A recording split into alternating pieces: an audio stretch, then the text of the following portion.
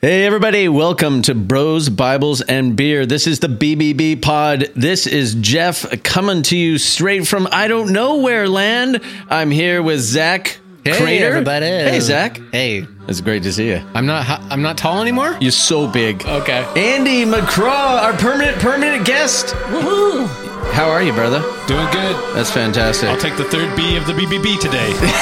Yes, because we're missing. Scott is dead today. Well, not really. He just didn't show up. He's dead to us Thanks today. a lot, Scott.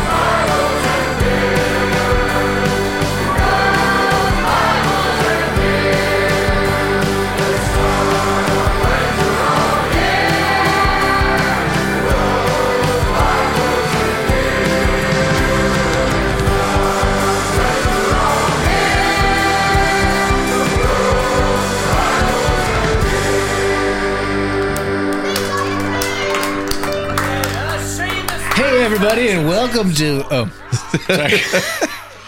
Oh my gosh. It's been a good week. Has it?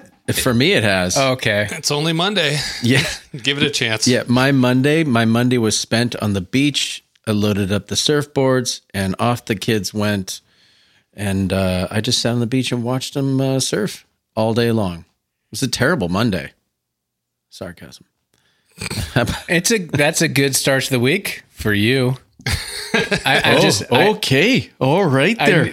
I need to note that, Jeff, that is so on brand, depending on who's listening and where they are. The world's on fire. And they hear Jeff say, "It is a great week, everybody. Welcome to Bros, Bibles, and Beer." Yeah. Today we're at the beach. Yesterday we were at the beach. And they have this little, I don't know, it's like a restaurant out by, the state beach. And you just sit and you can have some tacos and have a beer. And we had some friends down there. And it's like, come to our backyard. Andy and I guess our invitations got lost? No. You They just did knew not. that you knew that we, like normal people, would be working. Right. But that was on a Sunday. So I know you guys weren't working on Sunday. Well, maybe Andy, I don't know. So Wait. demanding. You did this on Sunday or you did this on Monday? Well, yesterday I was beaching. Today I was beaching. Already time traveling. I got beached. Life's a beach, guys. That's the thing I want you to understand. No, you guys have busy schedules, so I just want to. I don't want to really impede on your busy schedules, especially on the weekends. I forgive you. So That is a good start to the week. But no Scott tonight. He is he's busy working late for the company that's been about to fire him for about 5 years.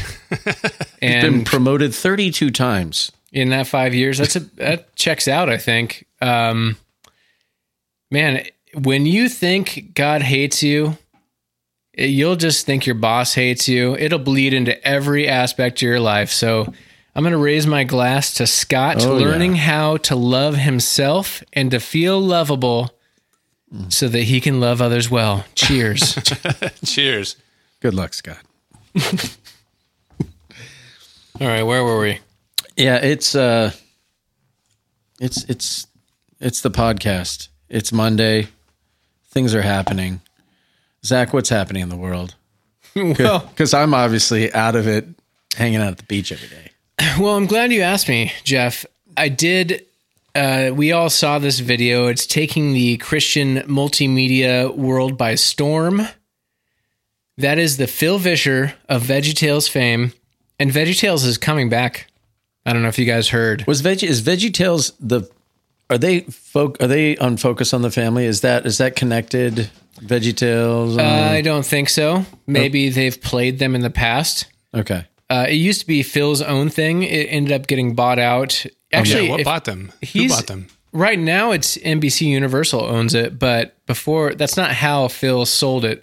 Phil basically lost everything. It was culminated in, I think, the Jonah movie that they came out Okay, with was a flop. Like, they spent a lot on it at the time, and they were relying a lot on it as a company, and it did not do well, and so things fizzled a little bit for that, but it got bought a couple different times, and now it's coming back, and he's still doing the voices along with his other friends, but he doesn't own it anymore. But it is coming back. And VeggieTales, just for my clarification, just to make sure, it's the kids' cartoon, Christian themed. Talking Vegetables. Yeah. When they rebooted it a few years ago, it was controversial, and this is a hot take, because they gave the vegetables eyebrows. The original Vegetables did not have eyebrows. And so, which was they felt like the eyebrows made them too human, but they also struggled how to convey emotion in the animation. And now they have eyebrows, and it was really controversial. And I don't mean to start out with something that's okay. Is worthy of being canceled. I think the thing that really pushed them over the edge is when they included the anatomically correct genitals. I heard that about the carrot. On the vegetables. Man, what is a eggplant? Bob what is a cucumber? It is Bob. I think that cucumber is also a cucumber. No, it's Larry the cucumber. He's got dual cucumbers. Is it? So that's perpendicular, right? Thank you. I don't know where you guys are going. Sorry, I need to pull the ripcord on that. I shouldn't have. You shouldn't have. I apologize. But I think perpendicular is a hell of a pun. I'll receive. You guys can email me later. Okay. And so things are good, bad, or ugly for Phil. Well, I know he's got the podcast. I don't know if you guys know this, but there are some tensions in the air regarding race in this country and worldwide even, especially this country. And Phil Vischer, we'll put a link in the show notes. Not going to play it here. I think it's like 15 minutes. He did a video called Race in America. I believe it's, if you search Holy Post, which is his podcast, Race in America, apparently it's been viewed via Facebook, YouTube, all the sources about 5 million times, which is a lot. And I think that's the biggest thing he's ever done in terms of video releasing virality. But then the Christian Post interviewed him. Yep, 5 million significant. And some of his responses, I'll post that article as well. There's a video for that interview, but they also just have the words if you want to read it. But I did share this with my family. For those that don't know, my family skews conservative politically and religiously. And you have a clip. Yeah. Okay. I'll get there. Myself, I skew it's complicated, if that's a box to check. In a relationship, it's complicated. Believe in God, it's so complicated. Cute. You guys are so cute. Conservative or liberal? He threw the alley-oop. I had to dunk it. Yeah, Andy and I finish each other's sandwiches. So stupid. God bless your hearts. Oh, gosh. But it's interesting. I shared it with, and I use that word, Jeff. I know. No, keep going. Don't be pushed off. Sidebar, do you remember the etymology of you harassing me for saying interesting? Like, when did that start? I don't know, but it was interesting. Okay. Apparently, I can't use that. I can't stop using that word. Nothing wrong with it. My family, I shared it with, he just lays out in his video, it's facts. You could quibble with some of the facts that are said to lead to another fact that leads to another fact. Like, there's a conversation there. I could see pushback in that, but it's very low on the generalities and buzzwords that trip up conservative Christians when we talk about race and justice. Because if you think about social justice or it's mentioned, depending on who you are, you're going to react very differently to those terms. They're triggering. There are rebuttal videos to the social justice movement, whatever that is, social justice movement, as if it's like one thing. It's not. But to a lot of conservatives, it represents some one thing that is the enemy. Not that they don't want social justice per se, but it's like liberals are over there. We're conservative. You got to fight against that. So there's knee-jerk reactions. He basically eliminated a lot of those buzzwords that are triggering and just laid out facts. And he's a really good speaker, and he does a great job of doing it in a way that, hey, no matter where you're at, you can listen to it and you can get something out of it. So that's his video itself. But I want to play a couple clips from the interview with Christian Post. the interviewer.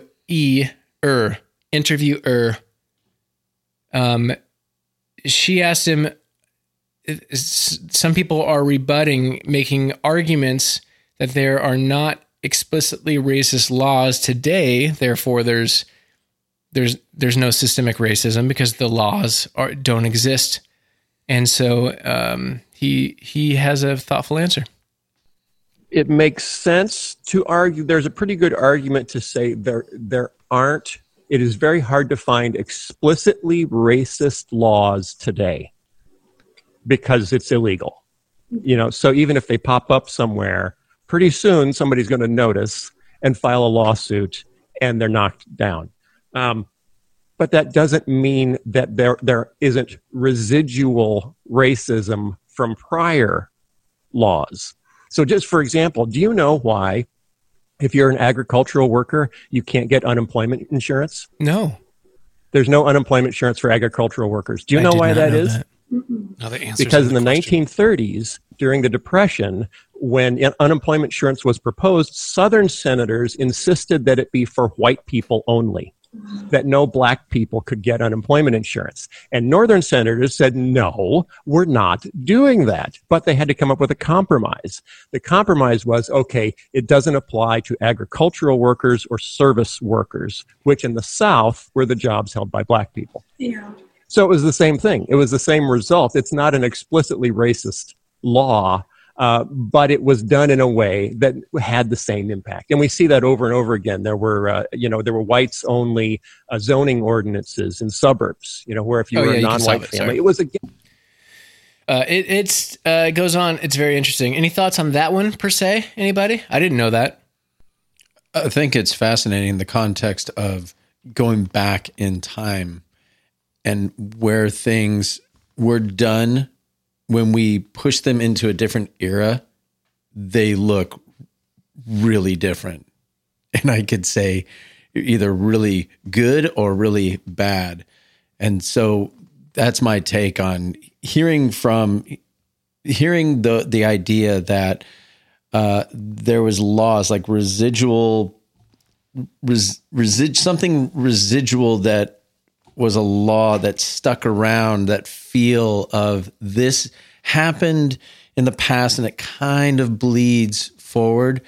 I mean, I can see that happening. In any profession or industry or whatever it might be, or how families do family, things move forward in tradition or in just some like feel or vibe of how something would play out. And so I can definitely get on board with the idea of the impact of something decades and decades ago, then, moving forward through family lineage and just the thought, like, how do you break that?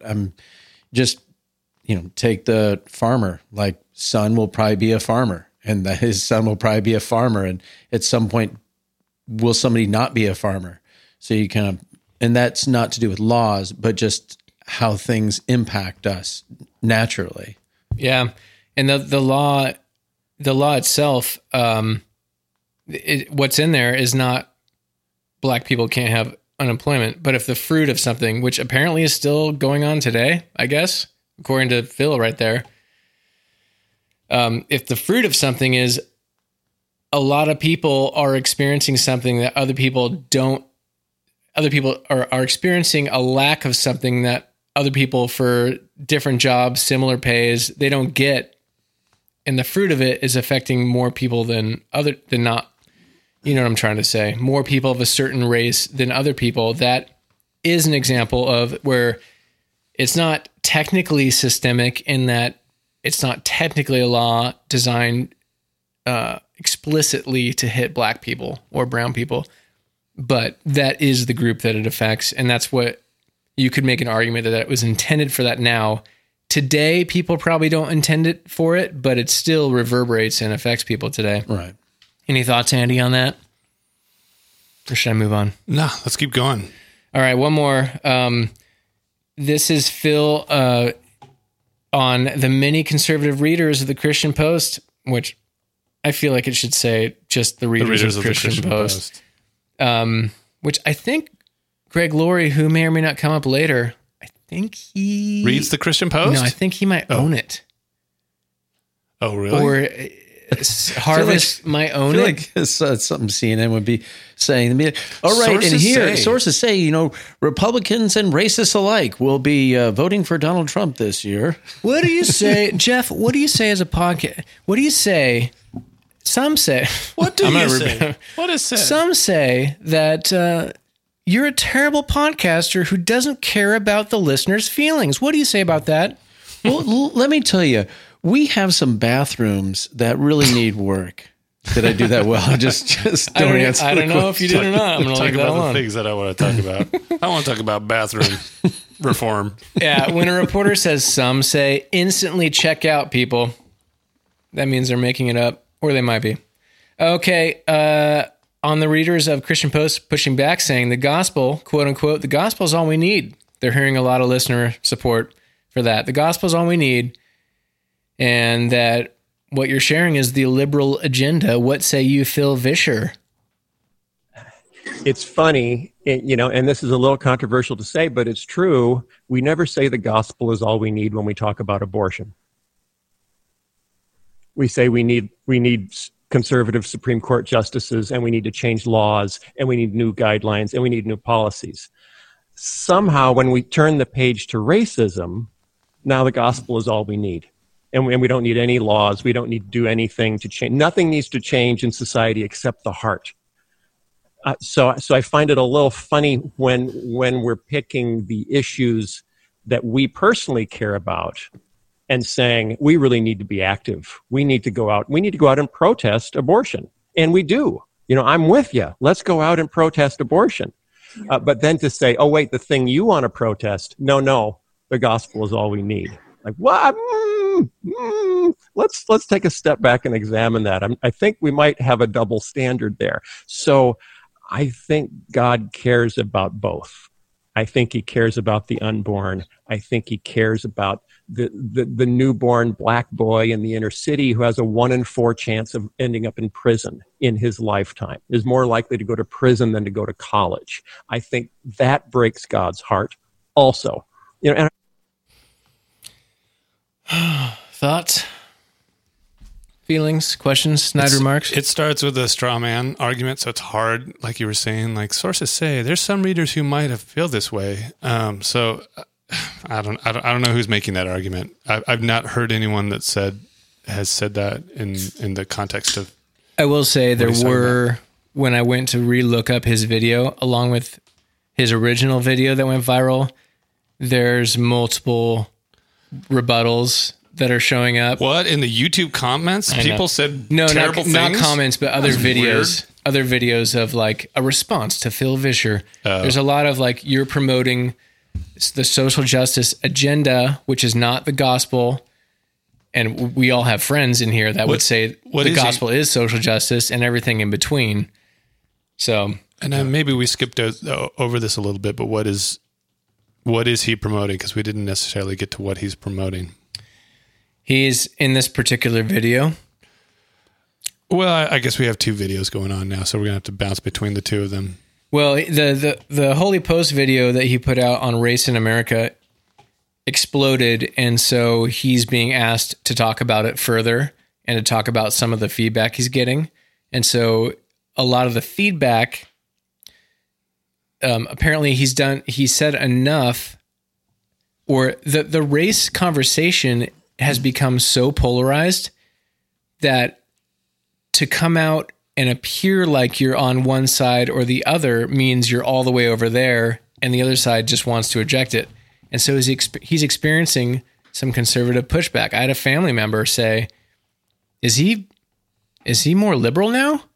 And I'm like, no, I don't think so. And you hear that, like he's totally pro-life. You hear that clip. It's he goes on in that video or in that interview, not his original, his response, to really critique the left and the right for hearing certain things and then automatically putting the barriers up. Nope, I will not listen to this because that's the liberal agenda. Or you said this, and that sounds conservative, so that's got to be wrong and racist. And he's trying to go that third way, which I really appreciate. And that's the main thing that drew me to that interview, which is like 25 minutes long. There's a lot in there. So I'm in a place right now where I do not like partisanship is evil and must be fought against, and it exists in all of us to varying degrees.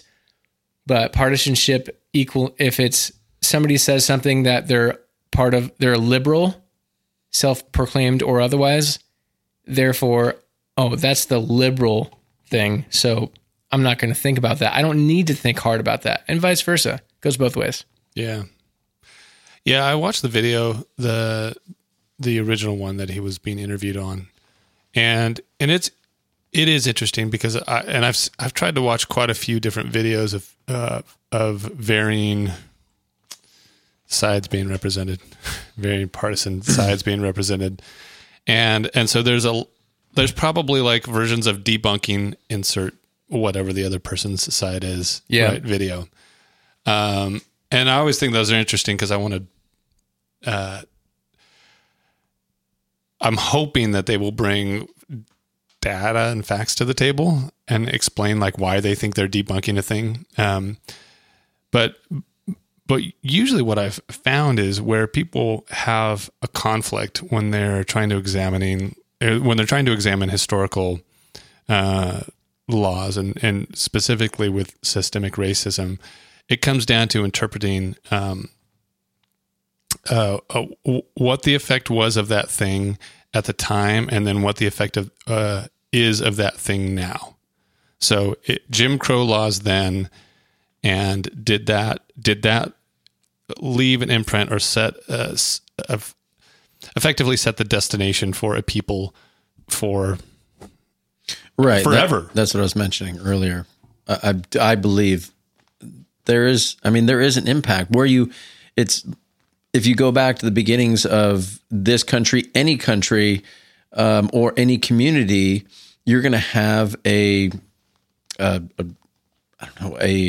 middle class and upper class. You're going to have a community that there is, if you go to certain places not too far from here, it might be a real big Asian community. If you go to LA, and I think I might have said this last podcast, I mean, depending on where you are, people settle in a place and they put up shop, and people that they have similarities with, they're like, hey, you go to LA, that's where, so-and-so and our brother and sister. And so we migrate to those places if we move. And way back when, that's what happened, and things got set, and then they move forward. And so I can see where people be like, this is not fair. I'd be like, but things started here. And I'm not exactly sure how things change when things were started here are going in this direction. Yes, there are, if you are a certain person that believes in something, or maybe you're a certain color or ethnicity, you may feel like you're not a part of that community because of the majority you see. You're talking about like natural tribal. There's an inclination for people to join up with people that look like them or believe the same things. That's natural. And I don't disagree with what you're saying. It might be, I think it's incomplete, and I don't want to. It's a little off topic, but I'm trying to make I don't think it is off topic. I think it's a good example. There is that. There is, if certain people that don't look like you or act like you, or maybe let's just take language. If everybody speaks a different language and more people move into your neighborhood, the fact that you might want to go to a place where you could connect better with people because it's given your family and your job life, learning a new language is not really going to happen. it would be natural for you to gravitate towards Right. people that are like Absolutely. you. I don't think that's a problem. But St. Louis is a good example of in the past, supreme racism when it comes to like literal blocks. When black people would start to move into blocks, like the white people would just move, and it's like documented where it's not just minor differences here and there. It's like it's pretty racist, and I can't speak expertly on redlining. Is it though? Well, redlining was racist. Like there was actual laws That's would. different than what you started. But I Right, mean, it totally is. It's different. White people seeing black people move into their neighborhood and them leaving. I will admit, I'm relying on a some say, but I do know somebody that comes from St. Louis and grew up there, and that they have tests, and they are pretty conservative theologically and politically, but they will attest to the racist past of St. Louis, and I'm relying on that. And I don't have studies to show you guys, but redlining is separate, but it is a thing where it literally certain people could get cheaper loans or get subsidized to move in, and they were not black. Black people didn't have access to that. That doesn't quite exist now, but there's a reason that things are certain neighborhoods are segregated. And now I'm speaking way above my pay grade, but I wanted to just add that what you're saying is not wrong. The tribalism, it's natural. Why do you have to call it tribalism? Well, that's negative. Is that negative? Tribalism? It's more like I don't know. I'm 1/8 American Indian, so it's fine. I am moving. People want to know, Jeff, if somebody enters here, I'm talking this undisclosed location, and comes in and they're a foreign, it's like you would become like an antibody, or they're an antibody. I don't know science. I was told there was no science. I don't know what you're trying to say. I'm trying to imagine the scenario where this happens. Let's just say we are a tribe. Bros Bibles Beer. We're a tribe. We are. Somebody comes in and it's foreign, and we're like, Andy. even if they don't. Andy was foreign. I infected you Keep all. going, though. Keep going. But we developed antibodies, and now we tolerate Andy. There we go. That's what I was looking for. Thank you. It's because I've plied you with whiskey. Tongue in cheek. Tribalism. Well, he looks like us. I think there's an evolutionary pull towards being around who you're hold comfortable on. with and who you're safe with, And that extends into all kinds of things. And I think a million things. we try to dumb it down just into you look like me, and therefore Right. That's why I feel like. But in reality, it shows up in all kinds of ways. Like musicians like to hang out with musicians, comedians hang out with comedians. We Sounds like you're describing us, Andy. Tall people like to hang out with tall people. Yeah. No doubt. I walked. There was people you just don't hang out with because I'm like, probably not gonna. But you put that on yourself. You put that on yourself when you're like, they probably won't like me. Like back in It can school become or the whatever. lens you look through. Right. But I think everybody does that. Like Andy's saying, I mean, people gravitate. You're not wrong. They see it. They're like, I'm going to go over and say hello It's and easier. see what we have in common. It's easier and more comfortable to find commonalities with other people than not. Whatever that commonality is, and I don't want this to be interpreted as your skin looks like mine, therefore we're the same. Like, no way, man. There's a bunch of white people I really don't like. Like, it doesn't have to do with your skin, and it doesn't even have to do with. There's a lot of white people, like you're saying. It might have to do with who's not here tonight, There's host-wise. there's people Love you, Scott. There's people that I've come across that I do not like. I don't need to say if they're brown or beige or black or white. There are people that, I mean, in everybody's lives, there's people that you're like, I don't like that person or those people over there. Zach, you have a question. I do have a question. Zach raised his hand. What are the chances that we see some sort of future where before the judge signs the marriage certificate or the appropriate clergy or however that works? I've been married for so long, guys. I don't remember. Continue. You have to demonstrate that you have sampled all aspects of the dating pool my gosh. to prove that you are not discriminating against your spouse. Is that a possibility? Yes or no in the future? Is this We need to move on. We need to move on. So two things that stuck out to me in this are, number one, it's naturally not comfortable to have your beliefs challenged. And so we as humans just don't gravitate towards those situations. Doesn't mean it's not good. We should do that, and we should embrace those things. And I think it's also tied to the current culture, which is the most extreme version of not being comfortable with disagreeing with other people that maybe the world has ever seen. This seems like we're in the height of not being okay with disagreeing about things and having differing opinions on things. It is instant demonization of the other party, instead of going like, hey, you can believe one thing, I can believe another thing, and that's okay. It doesn't make you a terrible well, I guess there's a certain point where we can all agree that there are things like, do you want to torture babies? Okay, well, that one's always bad. But are you actually torturing babies? Oh, the other thing though that I kept thinking of was, so what, like, I kept trying to think of what was Jesus go to in these types of situations. Was he always, like, he seemed to have this balance between the disciples, his 12 that he hung with, and like, it seems like he got recharged there, and then it was every walk of life, every person, no level of discrimination, high, low, whatever color. And he often the worst. Yeah, and he was engaging with them on a very, very personal level.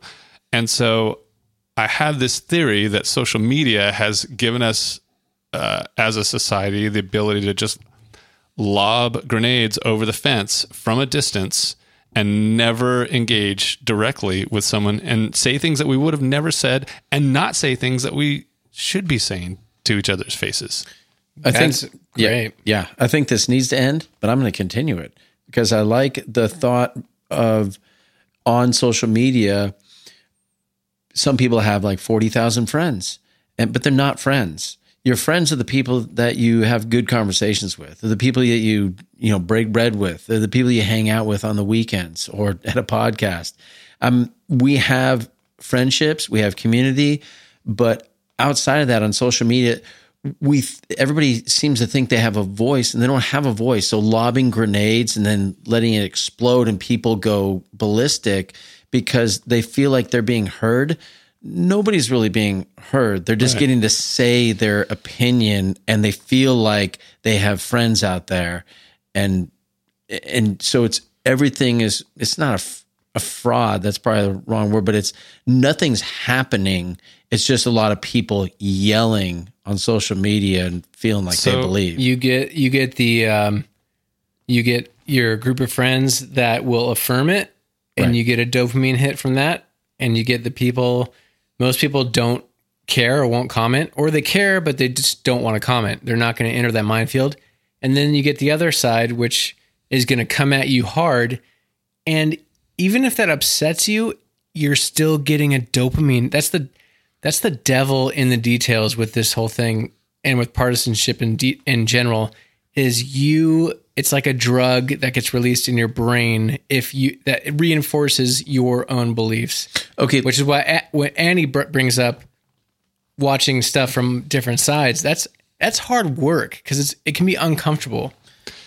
If you take this back to the original, like, is there a residual impact moving forward in things when we look at like the dopamine thing? Like, I want my, that feeling.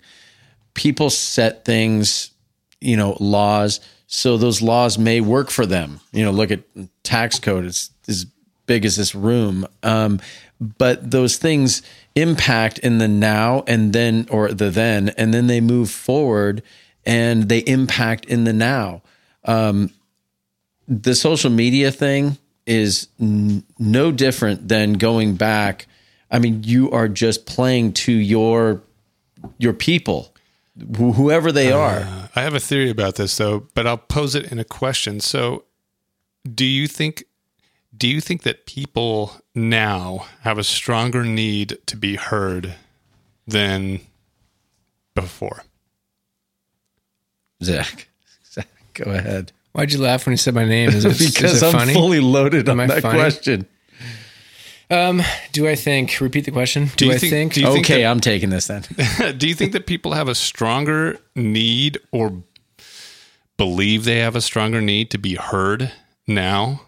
Yeah, I think there's a weird culmination of things. I'm not sure that's the right word to use, but there's almost like a paradox of events where you simultaneously have access to everything and to connect to everything, but you never feel more alone. And I don't know how to quite describe that. I'm kind of coming up with that on the fly. So everything you do on social media, for some people, some of you guys are actually saving the world.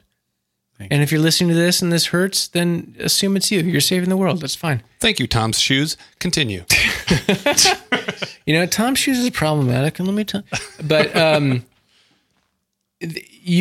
I think there's a need to be heard and to make a difference. And I think that's always existed. Is it different now? Is my question. we have more access and more ability to make a difference. Whether or not you actually make a difference, we have more ability that's not the question. to feel like we're making a difference. You Does think that answer it? you think you're being heard. You're not being heard. No, I got it. And I think I agree. And I'm trying to, But that's my answer to the question. yeah, I think we've never had more of an ability to feel like we're being heard, but the ultimate fruit of that being heard may be more, it might matter more to you than it does in the actual reverberations of the world, but I'm open to critique. It falls on deaf ears. How So- are my hands held, Jeff? Yeah, open.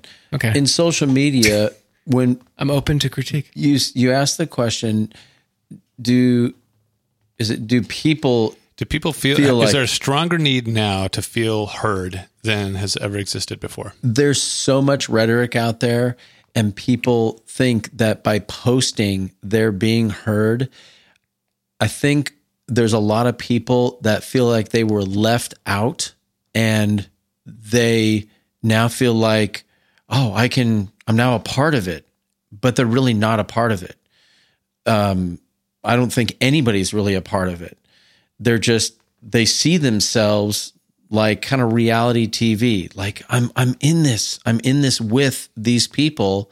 And really the person who's shouting, with their messages online, they're the same as you. They have the opportunity and they put it there and they know, whoa, there's people out there that are actually seeing my words. And some people respond. The dopamine thing, like how many likes did I get? How many comments were made?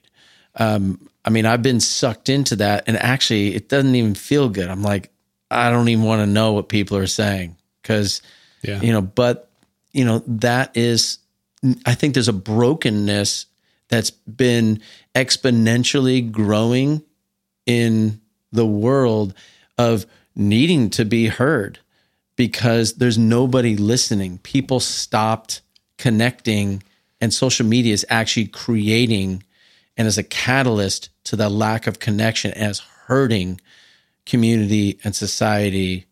And now in these last few months, you actually have captured a moment in time where people are totally disconnected. Yeah. And now there's serious problems. Maybe. Well, Oh, go ahead. I do.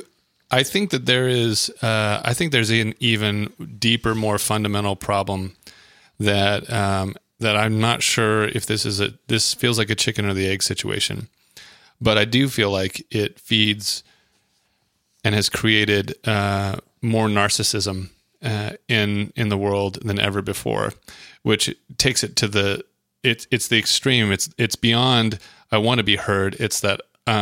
I should be heard, and I am being heard, and the things that I'm saying are important. I say narcissism came first.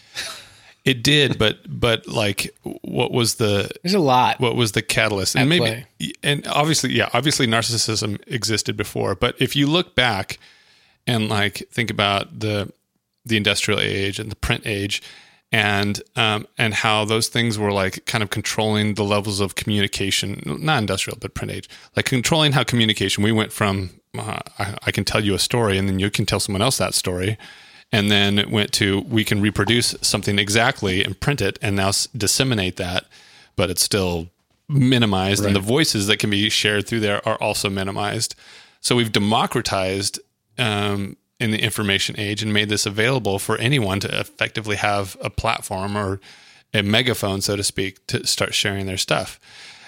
Much like you think about like streaming services versus in the 1950s up through maybe the mid 90s, well, whatever, all the way up until the mid 90s, before there were streaming services that existed, bands had to go through the gatekeepers of the record labels. And for the most part, like while it eliminated probably a ton of music that we could have heard, when you go back and you listen, like you listen to music in the 50s and 60s, and for the most part, it's all pretty dang great. It's all pretty fantastic. And you had gatekeepers that were doing that. Now, today, we overall have way more music to be able to listen to. It's at our fingertips. Bear with me. This is a long analogy. But the idea is that we have more good stuff and we have way more bad stuff because the gatekeepers are gone. And in the same way, the gatekeepers of information are kind of gone. I know that there's some arguments where this will break down a little bit, and we can talk about censorship of things. But what that does is, and I'll culminate it with this. It just reminds me of American Idol when Simon Cowell would get up there and someone would Cowell. Simon Cowell. Cowell? Yeah, it's Cowell. The British guy. Yeah. And he would crush people. And that's what we all like originally tuned in to see. We're like, oh my gosh, let's see the great people and let's see someone just get demolished because we like to see a car crash and slow down. And then occasionally somebody would break out. William Hung. The best of the worst. But so many times my response to that was, Simon is saving people's lives. Oh, yeah. Because they reality check. Exactly. They came in disillusioned and believing, and maybe it was misinformation, maybe it was narcissism, but they thought Dunning-Kruger. They thought they were fantastic. I don't know who that is, but that name alone tells me that they're terrible. It's the Dunning-Kruger effect. It's where you are describing when you're talking about American Idol at the beginning, when people think they're great. It's like the less you know about it, very generally, the less you know about something, the more you think you know about it.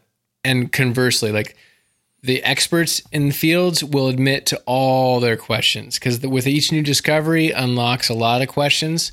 So it's basically, if you're ignorant about something, a lot of times you might feel like you know more than you do. That's most of the internet right now. Or it's having a lack of introspection and perspective. Too. And not realizing like, hey, you're just not that good. Yeah. And so that's it. There's no version of that necessarily on the internet these days. Well, sorry, I don't want to be so broad as to say the internet, but let's just pick on social media platforms, again, where people believe that they have a voice, and now it's feeding this idea that they need to be heard because the things that they're saying they believe are good things to be said. And other people are affirming them, even though they're not a part of the conversation. And they may be, and they're feeding those things, and we've come full circle now to tribalism, which is how it feeds on itself and perpetuates the problem. Yeah. I don't know what my question was originally, but I don't. It was a very interesting question. Before we move on, I think I briefly mentioned it once before, but there's somebody that I know in person and in the digital sphere. You know somebody physically outside of us? Yeah. Well, Facebook friends in real life? You guys aren't real, are you? I didn't think you guys were real. Anyways. Hold on, I got to pay another 50 cents for my avatar to stay online. Yeah, I was 3D printed. My consciousness was put inside of my brain. Wow. Have you watched Upload? Yes. Oh. And you chose to 3D print yourself with sweatpants? What the hell, Jeff? Wait. Sorry. Almost universally. We're out of red ink. What? No! For the listener, Jeff likes to wear red. He likes lots of red, but he's not wearing any red tonight. No red. Some people might think Trump. Those in the know might think Nebraska. Or maybe a little bit of both. Who knows? Go Huskers. So I do notice there is almost universal in my social feeds and on Twitter, even people I don't know, will periodically say, man, social media is tough. You need to take a break. I'm taking a break. And no matter what you believe about anything, like the need to take a break because it is crazy shit out there. Sorry, Scott. Is that worthy of keep an going. E? Keep going. But, don't let Scott detract you. So it's a universal known that you got to take a break because it's not good for you. However, What's not good for you? social media consumption. Well, when you are engaging and you're in the... It's like a drug. You're in the back and forth. Really bad drug. You mean like toxic engagements on social media? Yes, which is a lot of it right now. Yeah. So there's a near universal call to take a break. Have some you time, unplug, and that's good. Everybody recognizes it. But I think this touches on your question. This person I know, that's a smart person, interrupted their public break because they declared they were taking a break. Yeah. And then they redeclared, I thought I was taking a break because I need it. But then this asshole, referring to Trump, and they posted it with an article. This asshole Trump went and did this with a short sentence on how Trump's an asshole racist. Now, I'm not saying whether he is or isn't an asshole racist, but what was fascinating to me is that this person with maybe a few hundred, and this is not like a dig, it's like most people have a few hundred friends on Facebook, needed to come out of his self-imposed Facebook hiding to come out to declare to the world, like, you need me to say this and post this article. And so I'm not saying anything yay or nay on the content of that, but just the concept of feeling the need to be heard and feeling like the world needs this. There's some narcissism in that. Yeah. And it broke my heart a little bit because I know the person That's good. a little bit in person, and they're not that in person.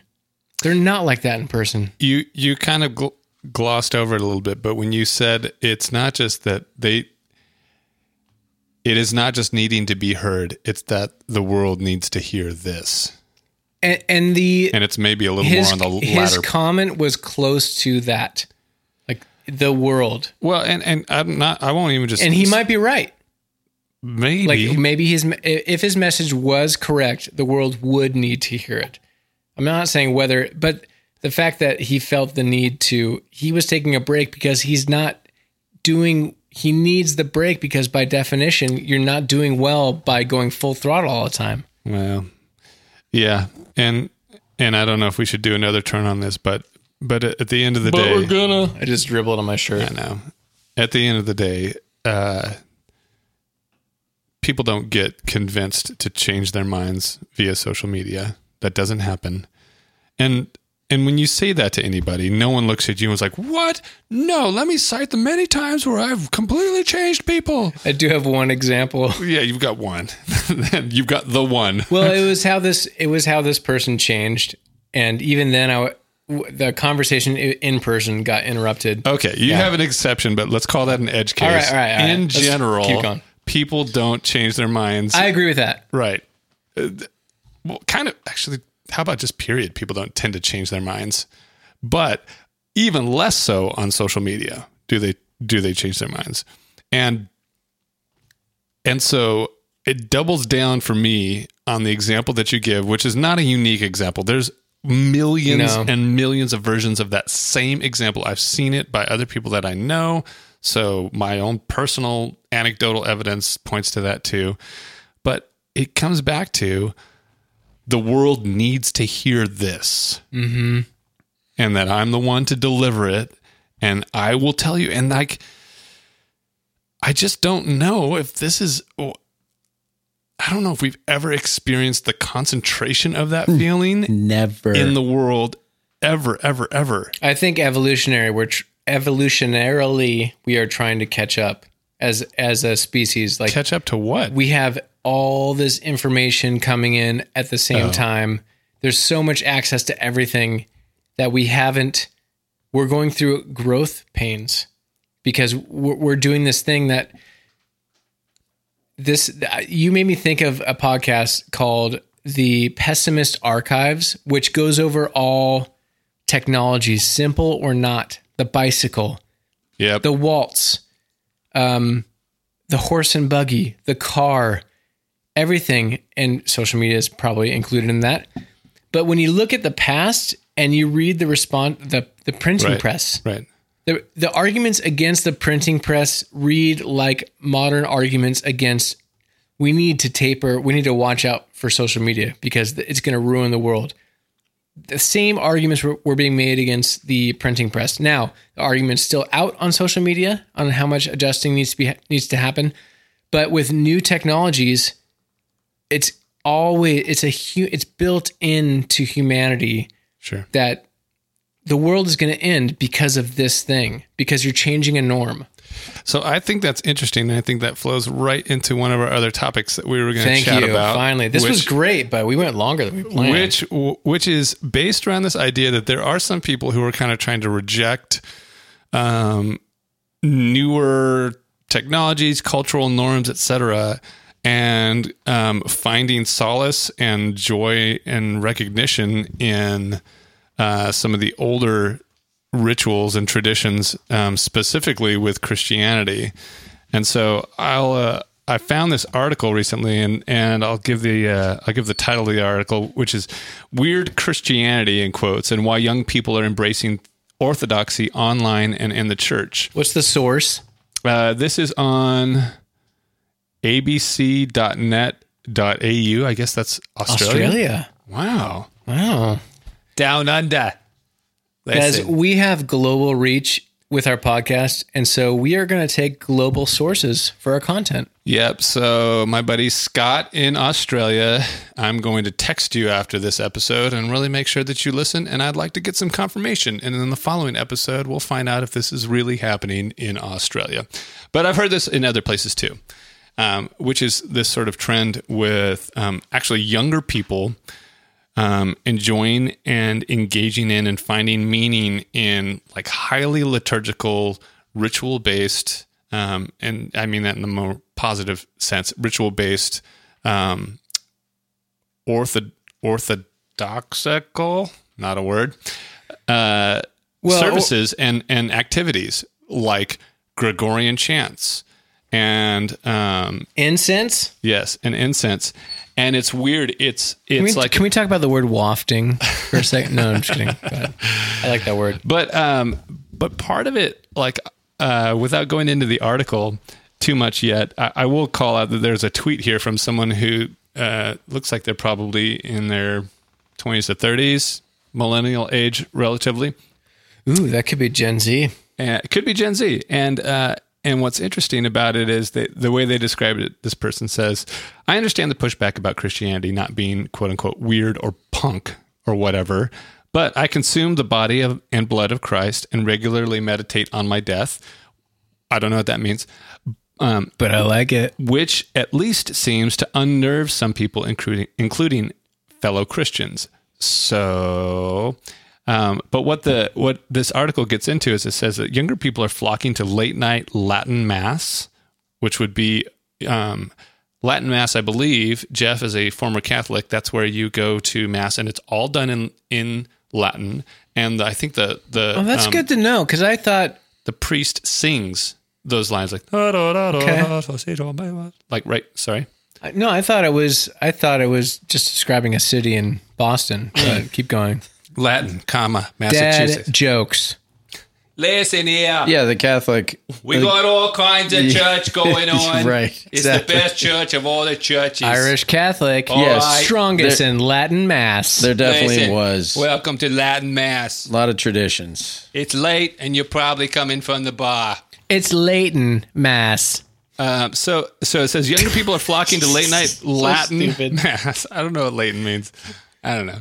Because you said it was late, and so I tried to combine the two. Okay. If I have to explain it, I did a terrible job before. We'll definitely edit that. Gregorian chants, Renaissance choral music, and incense wafting from a metallic censer, CENSER. I think that's the thing that they kind of that a priest will hold and kind of jangles it back and forth. Wags it back and forth. That's the wrong term. That sounds bad, but you know what I mean. Yeah. I went to Swings a Greek Orthodox church, and they were doing the swinging, and the smoke was the smell was so strong. I got a headache. I'm like, this is not a good Christmas midnight mass here. I'm having trouble here at 15 years old. I'm going to die. Yeah, your headache was definitely the Holy Spirit saying you should leave and never come back. Yeah, Greek Orthodox, bad. So one of the descriptions says that one of the factors uniting this community is their punk-like rejection of contemporary secular capitalist culture in favor of old-fashioned Christianity. Ooh, shots fired. Man. I like that. That gives me a spiritual boner. Harkens back to the late 90s Tooth and Nail Records label where we got to all of a sudden have punk rock music. Oh my God. Did we ever? As Christians. This is like, and now they're all atheists. Well, I feel like I'm on Footloose here. This is part 3. And here's the Squad 5-O's song, We Rule the Night. I remember that being like, what? They're talking about ruling the night? I thought that was Satan's place. That's what the devil does. That's the devil rules the night. It's the devil's domain. How can we be ruling the night? But I kind of like it. And it seems anthemic. And it's definitely punk rock. Well, it's a little glam. You guys have both stared at me while you've talked like that, and it's very disturbing. Yeah, we're sucking you into it, too. You can start talking like this, too. Yeah, that's Andy's inner monologue. Come on. Don't judge him for it. I want to play some Quiet Riot. All right, let's play Quiet Riot. What is that? I'm getting higher in pitch. But what do you guys think is drawing people Satan? in this age group away from? There's a drop of you saying that somewhere. Away from contemporary, let's say contemporary megachurches into very traditional liturgical ritual-based Christian Christianity. What do you think is causing that? Andy, it sounds like you're becoming a great podcast host because that's a great question. I'm one of the best perdkisters ever.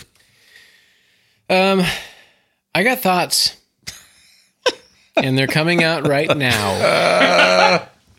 The thing I want to say is this. What I want to say. Purred happily.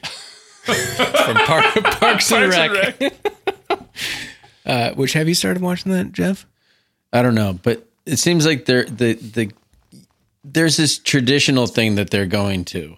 And I don't know if it's because they're searching for meaning or what's going on right now is BS and we need something else.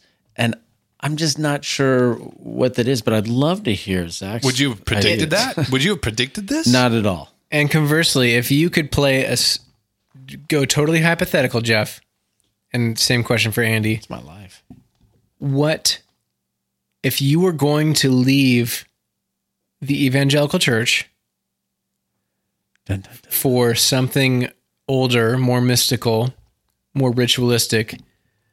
We can define those terms later. Ooh. Why would you leave? Right now, if there was one thing. Not what would you leave for, but why? Yeah, well, I think maybe they're in the same that's better. ballpark. Yeah, no, phrase it better if I'm... I like that. I've got some bullet bourbon and an arrogant bastard in me, so my communication skills. So...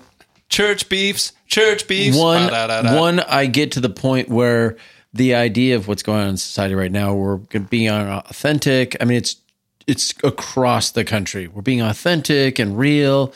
And it would be, I would leave because, okay. You call bullshit. Everybody is doing this. And this is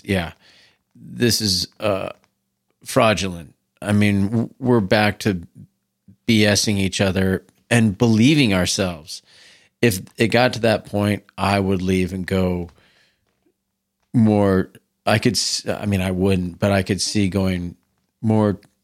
I wouldn't go traditional. I mean, I wouldn't go back to I'm going back. But to just the a roots. change, maybe a decent change in your spiritual practice.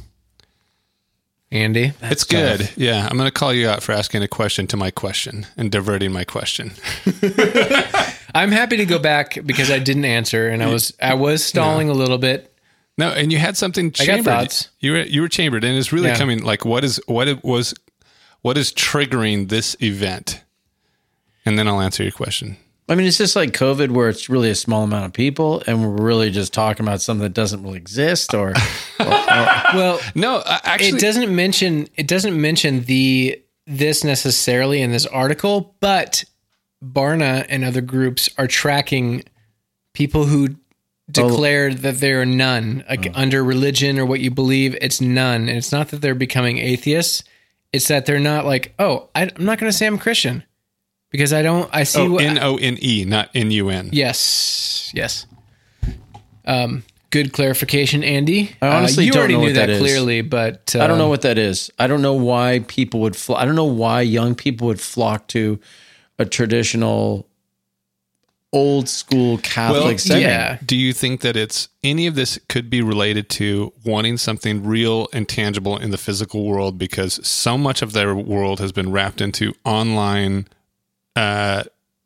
false reality, stuff that they can't touch, feel, and engage with, and they're looking for something that is a little more visceral, a little more physical. And Okay, so explain the Well, evangelical I just church. want to say Andy just took what was going on in my head and he wrapped those thoughts synthesized it. in a fluffy flour tortilla and presented it to you as a delicious question burrito. Go ahead, Jeff. It's got hot sauce. I don't know. You just ruined the whole. I can't think now. question burrito. Right. I do think people are, sorry, were you back on? I don't know. Well, so We'll edit that let me reiterate that. It feels like there's a connection between people's Okay. Yes. And I was asking you about the evangelical the thing. time spent on things that exist in the digital world versus the time spent on things that exist in the physical world. And I wonder if this is a reaction to try to counterbalance their lives in a way to go, gosh, I exist in so many things in the digital world which may or may not have meaning.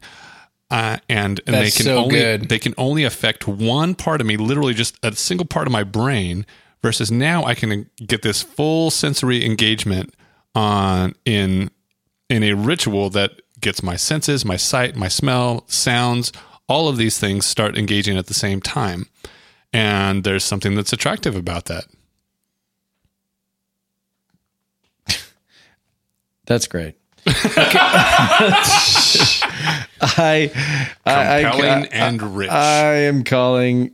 Not that it's your belief. I mean, you're just throwing it out there. My blood, for the I'm record, calling Andy. BS. Oh, BS on that, like, The thing with Christ is we have this, like, I am all in.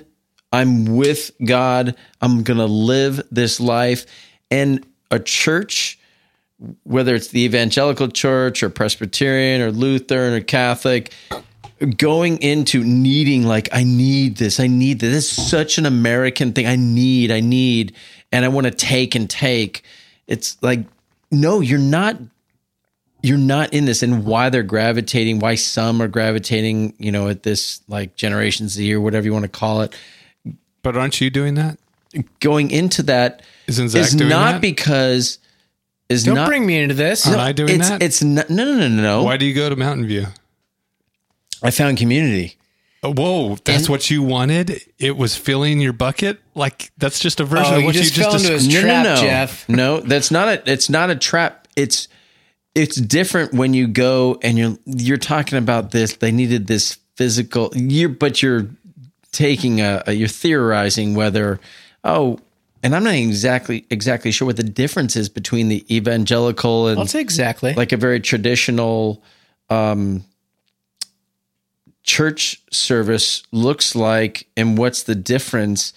Yes, the dress is different, the environment, the walls are different, but there's not much difference when it comes down to when you leave there.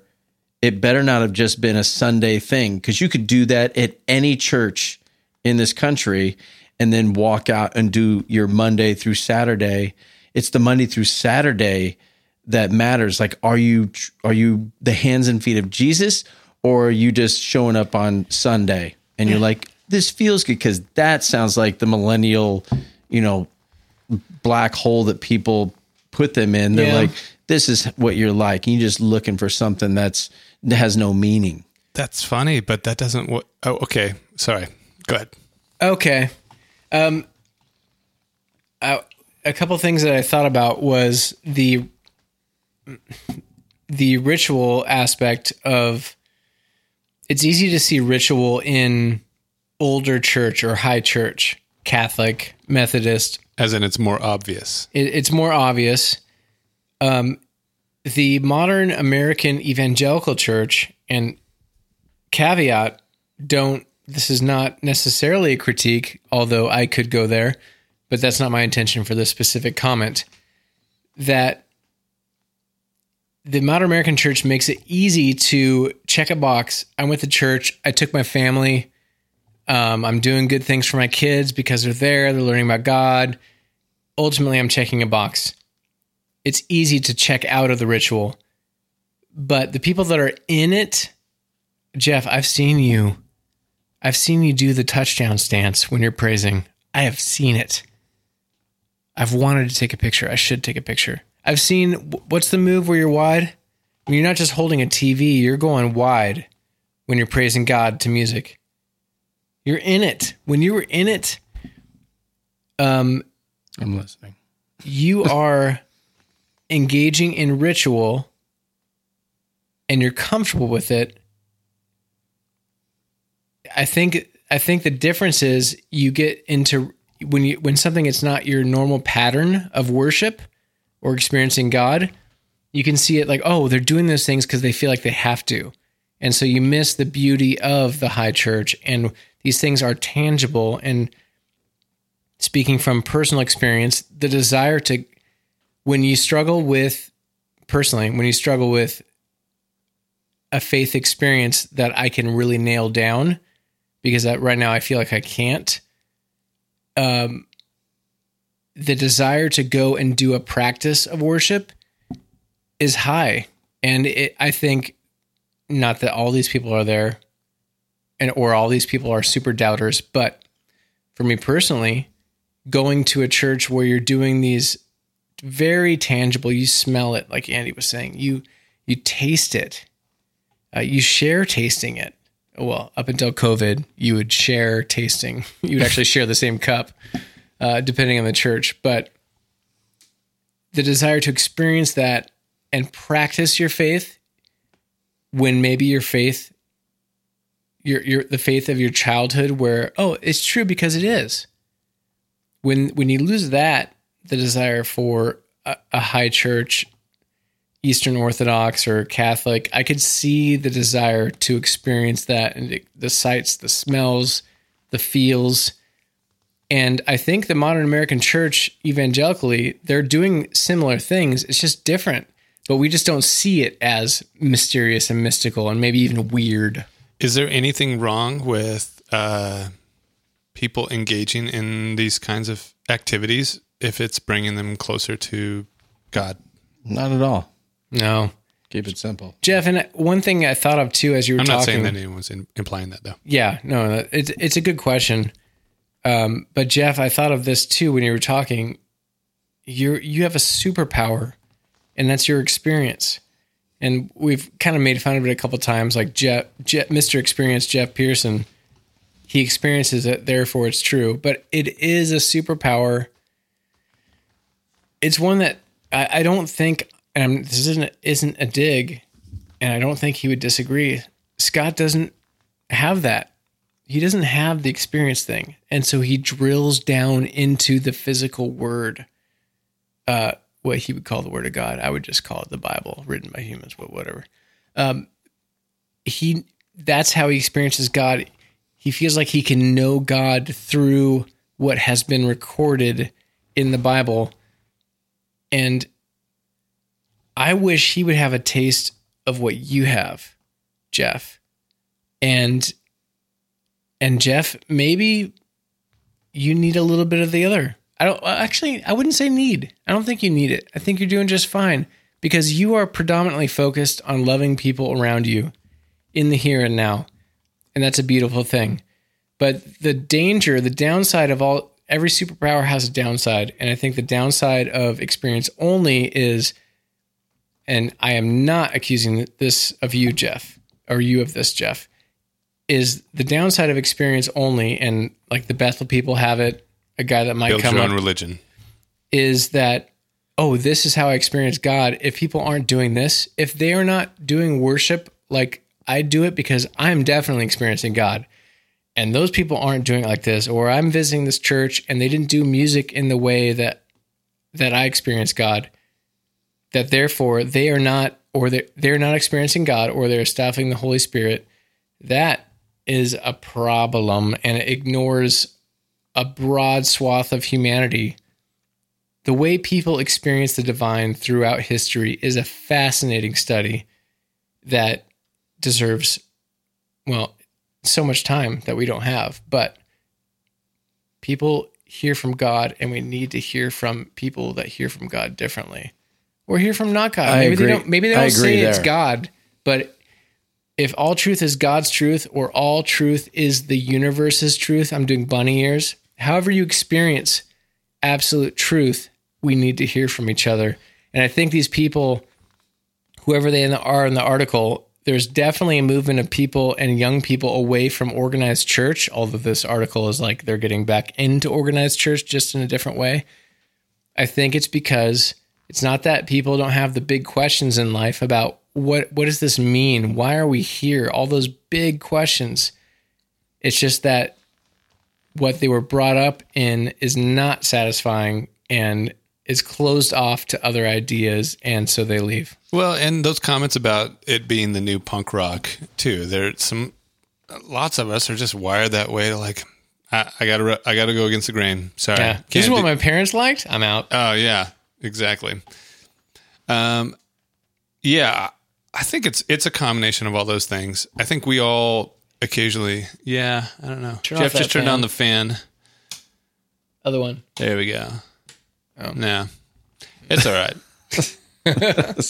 Well, some behind the scenes brought to you by Eric and Bastard Ale, Stone Brewing Company. Yeah, I think we all encounter these different variations. I'd be curious to see what would happen, like how long these things last. I remember once in college I went to, actually it was in Capitol Hill, home of Chaz. Oh, actual, like not Capitol Hill, Washington, D.C., but Capitol Hill, Washington State. Capitol Hill, Seattle. Is it Chaz? Chop. Chaz Chop. It'll probably actually, change. it's all done now, isn't it? It's all Chop gone. Chaz. Is it gone? The artist formerly known as. And I went to this midnight mass, and a friend took me, and I remember them explaining it to me. I was like, midnight mass?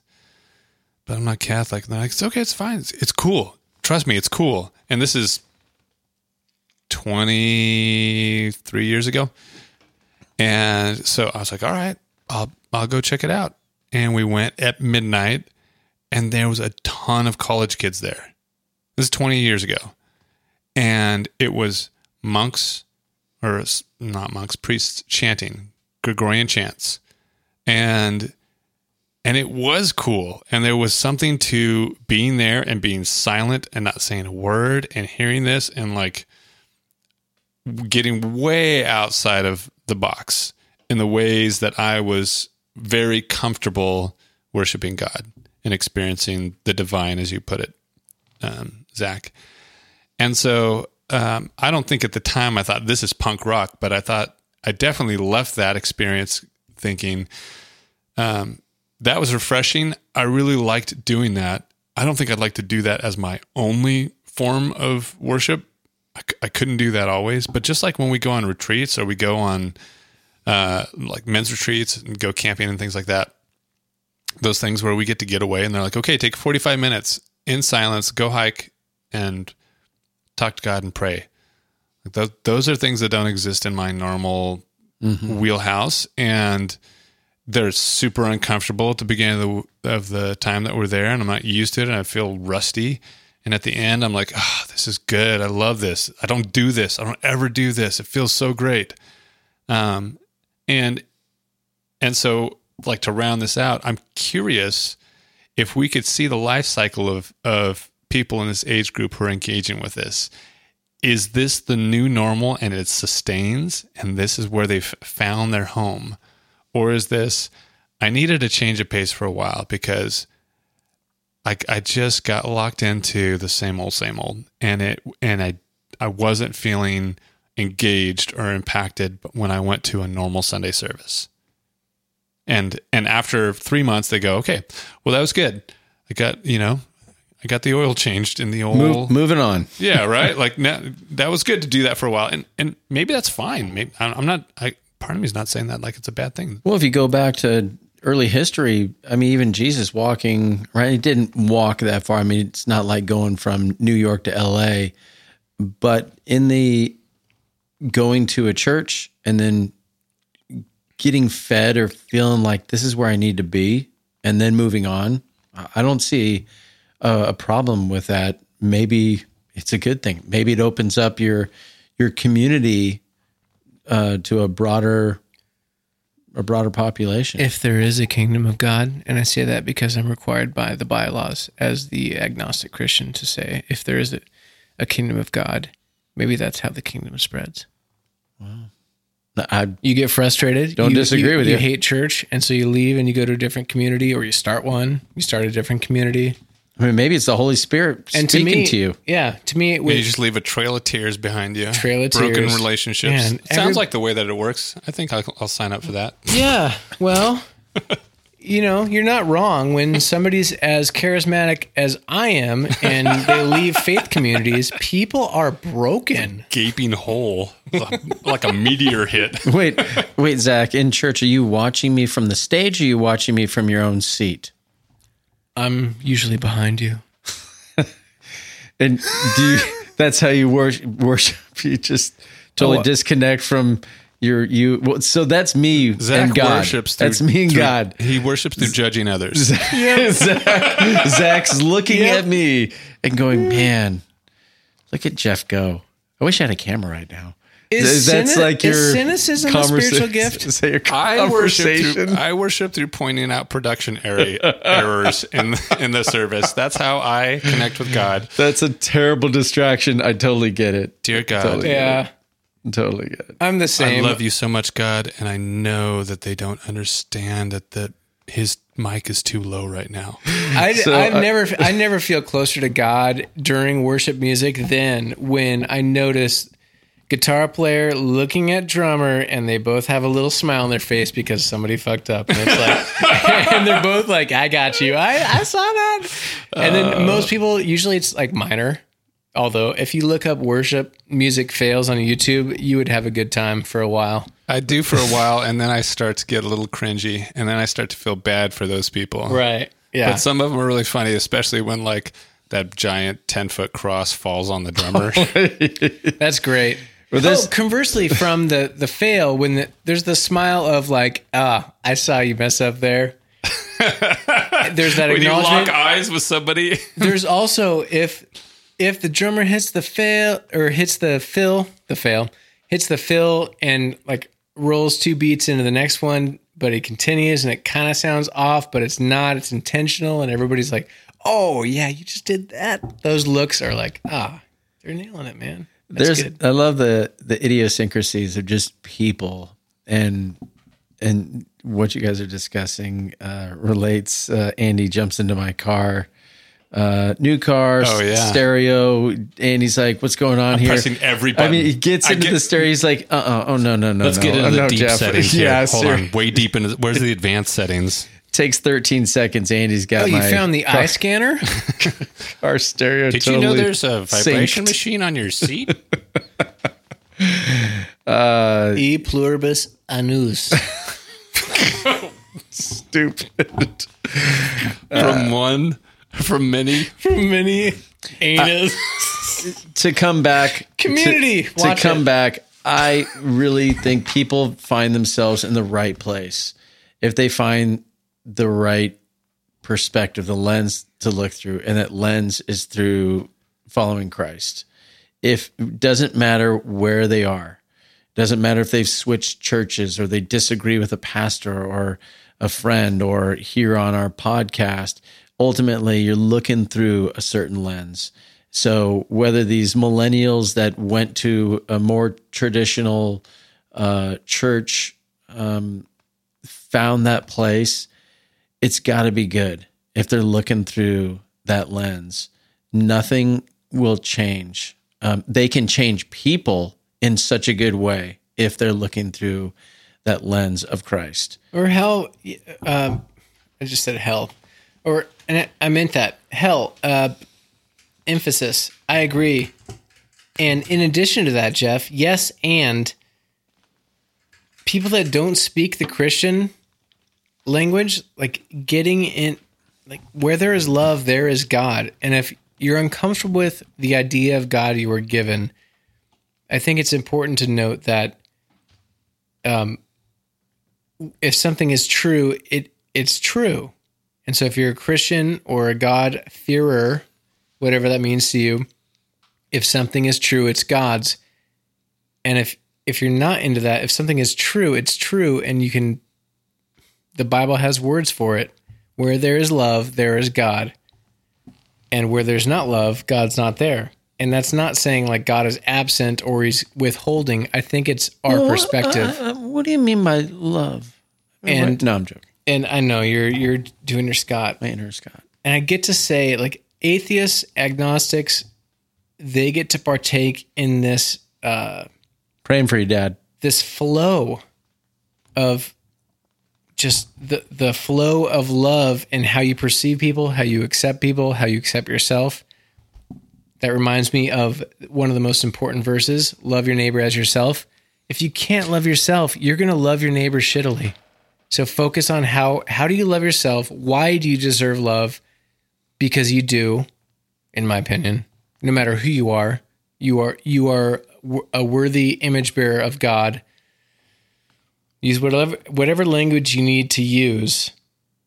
And I know this would be shot to hell by Scott, and I want to acknowledge that. But isn't that the lens through Christ is how we like that's Jesus's brother or sister. How you treat them matters. How you love others is how you love God.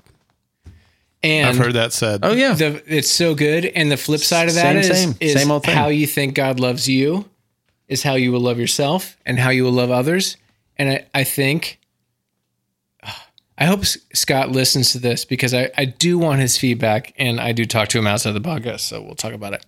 But I don't want his feedback. One of his "What are you consuming?" from, I don't remember if it was last episode or the episode before, was a book on caring for people. He wants to learn how to care about people. And something I thought about before that I wish I said at the time that could have triggered an argument, but it's worth the conversation. I'm not sure that some people, I'm going to make this general, believe that God really cares about them. It's conditional. And if that's really complicated though. It totally is. It totally is. I mean, to what degree? Well, if we could, because that's that Jeremiah 29:11, right? Like the 10th degree. For I know plans I've set before you. Like I'm not sure when you wind Keep that going. one, when you wind that one back, that verse back a little bit. It's not about the individual. It's about God's long-term plan for his people. Specifically for Israel. Yeah, specifically for Israel. And that one gets co-opted a lot into... You're not wrong, and I agree with you. God has set out your launch plan. It's been used for America to do all kinds of nasty shit. Yeah, so it is but complicated. I'm not sure that's the same thing. It might be, maybe it could be. Well, that's why I was saying maybe that's not what I'm communicating. That's or the I'm nuance. trying to communicate. That's the nuance I was trying to get to, which is like God... What was it that you started with? God cares about me. Yeah. Yeah. Well, okay. And what maybe and what does that mean? Do you think you are God or not? God or no God? Do you inherently belong, and do you have inherent worth? And if you don't believe you do, it's going to affect your ability to love other people. Oh, I think, that's a different question. Which I think is closer to the way you love other people is the way you love God. And I think if you flip that logic on its head, is the way you feel like God loves you is the way you can love other people, I think is a compelling thing to dig into. And I think a lot of Christians are in this conditional mode of pleasing, even though they talk a lot about grace, but it's ultimately conditional, and their worth is conditional, and their worth requires something of them, whether it's just belief or not. It requires something, and so there's always that question of, am I inherently lovable, and am I worth it? And if you don't think you're worth it, it's going to be difficult for you to see how other people are worth it, especially when they're in a different tribe. Full circle. I had a run-in today with a woman that's old acquaintance from church. She's left our church, I guess. Was her name Karen? And she said, I feel like I'm growing. I'm growing I'm growing in my faith. I'm growing as a Christian. And I said, how? And she said, well, I've been so focused on my husband and the things, there's some things he says or does that it just was getting to me. And in a bad way? Yeah. And I realized this has nothing to do with him. This has to do with me and giving him grace, and he's not a believer, and which is very difficult, but a great thing for a Christian to just keep loving. And she said, I've been growing in that. I put it aside. I'm like, you know what? He deserves to be loved. Like how God sees us, how God sees his children. That is how I want to see him. And so while I may think what he's saying or doing wrongs me or makes me feel bad or whatever it might be. Were you talking to Lisa? Wow. You need some marriage You counseling? guys are supposed to laugh harder at that. That's not realistic.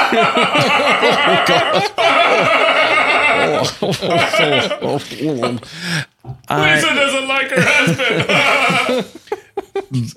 But therein lies, say, right? if everybody had that perspective in the entire world, there'd probably be a lot of dead people. But there is a looking at people and seeing like your spouse being like, you know what? They deserve to be loved. I'm going to love them. And regardless of how or what they say, or I think that's offensive to me or whatever it might be, I'm going to look past that. In fact, that's not even, I'm just going to look right down the middle at their heart. And I know they deserve to be loved. And I'm not going to, God loves me. I'm going to love them. Big picture, details can come later. Big picture, God loves them. I think that there's something even to the fact that it will take your mind off of yourself as you love other people and takes the focus off of you. And that is the ultimate callback to what social media has done, which is it is effectively doing that is a narcissism diffuser, which is the name of this episode. Nice. Andy, you've hosted the podcast. You've gone from special guest to special person to just wrapping up podcasts now for the BBB. I mean, I just want to do this publicly, Zach. Andy, will you be a part of just so us? everyone knows, Jeff is on one knee right now. Wow. In front of me. Jeff, By the slow way, down. I need to open the door. I don't feel comfortable slow being down. in a closed room. Don't commit too hard. Just invite him to one more episode. Have you dated every type of person first? I do like that thought experiment. We'll address that later on. No, we won't. Oh my God. There's no winning in that conversation. I was going to say hit the other one. Will you be my original date music. to the BBB prom, Andy? All right, Bros Bibles Beer at Bros Bibles Beer. No and. for Facebook, Twitter, Instagram, and brosbiblesbeer@gmail.com for the feedback. We want to hear what you think because we care about you. If you have any complaints, Scott at Bros Bibles and Beer. Nope, you put an N in there. Scott at brosbiblesbeer.com. No conjunctions. What's a conjunction?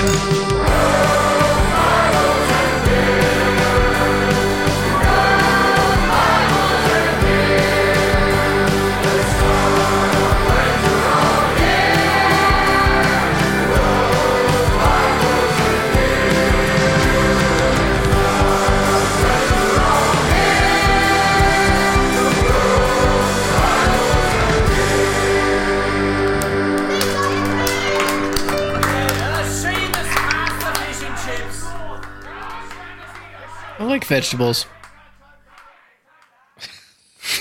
With appendages. Is that a VeggieTales callback?